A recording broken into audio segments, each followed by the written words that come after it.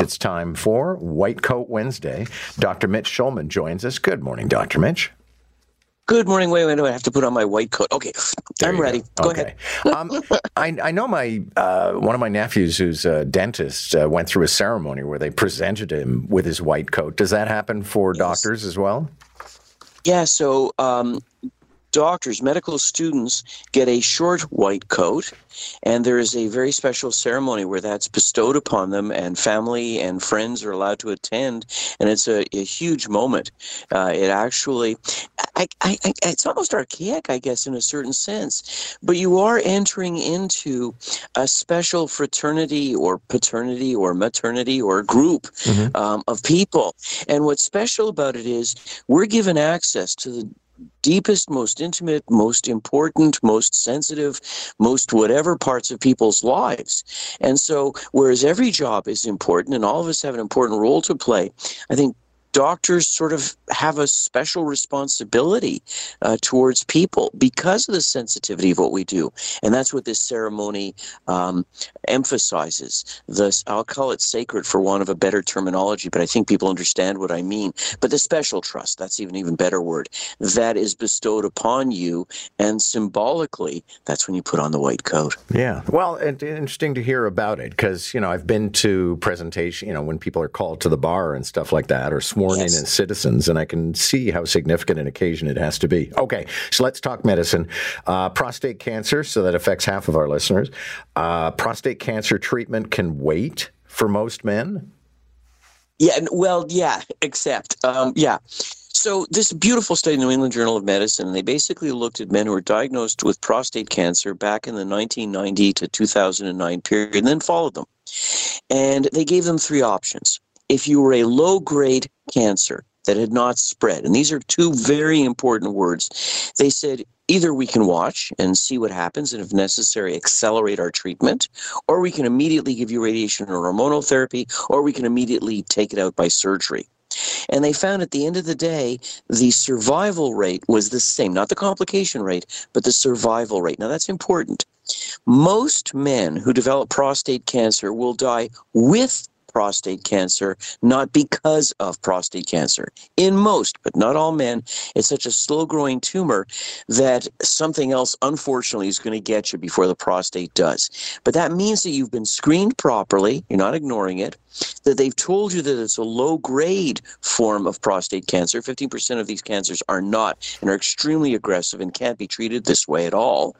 And you're willing to be followed in a proper way on a regular basis and have repeat tests and ultrasounds and biopsies as necessary. Under those circumstances, what this study reassures us is either of those three options is as likely to work in terms of survival.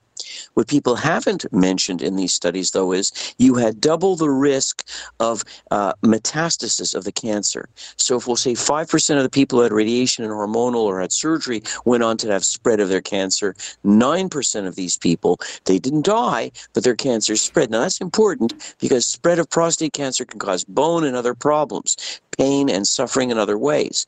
So that's why what this study really tells you is be screened. It's important to know early as possible what's going on down there. Don't be squeamish about it. If it's low grade, have an intelligent conversation with your physician. Am I going to need surgery because it's aggressive? If it's low grade, can I do watchful waiting? And how carefully you have to follow me to make sure that this doesn't spread. And once you have that information, you can decide, I want surgery, I want hormonal therapy, I want chemo, I want brachytherapy or radiation therapy or something else, or no, I'm comfortable with just watching and waiting, and let's see where this goes and catching it before it has a chance to spread or do anything nasty. Okay, so this next... But this tells you that this is a reasonable way. Sorry, I was just to reinforce, there. We've got a bit of a lag on our feed this morning. Okay, so not a lot of time still on the clock, but I wanted to get to this next story, which doesn't come as a big surprise to me, about how a prescription for depression should actually, in addition to whatever other measures, should be physical activity. Yeah, without question. Now, this is a lovely bit of work. What they've done is they've looked at all the studies. These are what we call meta-analysis. So they look at a huge number of studies over a long period of time looking at this. And if you are able to exercise, and it's mild to moderate depression, a reasonable form of vigorous exercise, not too vigorous, you don't have to kill yourself running a marathon, but a fairly rigorous form of exercise over a minimum of about, that seems to work best if it's around short term for about 12 weeks. So we're not talking about training for a marathon. We're not talking about long-term stuff. We're not talking about really taxing yourself horribly. But what we are saying is, if you're able to, and don't forget, it's not easy sometimes when you're depressed to get up the wherewithal, but if you're able to, exercise should be part of your treatment regimen. And in fact, many studies have shown that exercise, if you're able to do it, and again, I don't want to dump and make people feel guilty. Many people can't when they're depressed or anxious. But if you can actually work as well for mild and moderate depression, mild and moderate anxiety, can often work as well as medication without those side effects and with all the benefits that exercise brings you. So definitely something to consider. Meanwhile, for migraine sufferers, this would be welcome news. Apparently a nasal spray that may provide some relief. Yeah, not yet approved in Canada, but this is one of a family of medications, the calcitonin peptide antagonists. And basically, there's a specific pathway within your brain that seems to regulate pain. And previously, the only way of dealing with this was, in this family of medications, was to inject them, which is not really a very comfortable thing to do, and it doesn't really work very quickly that way.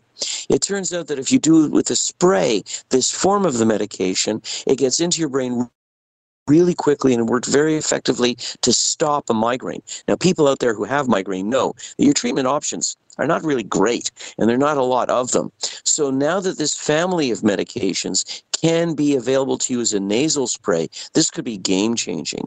The problem is it has to now be available. So you have to wait for it. The FDA has approved it. We have to wait for Health Canada to approve it.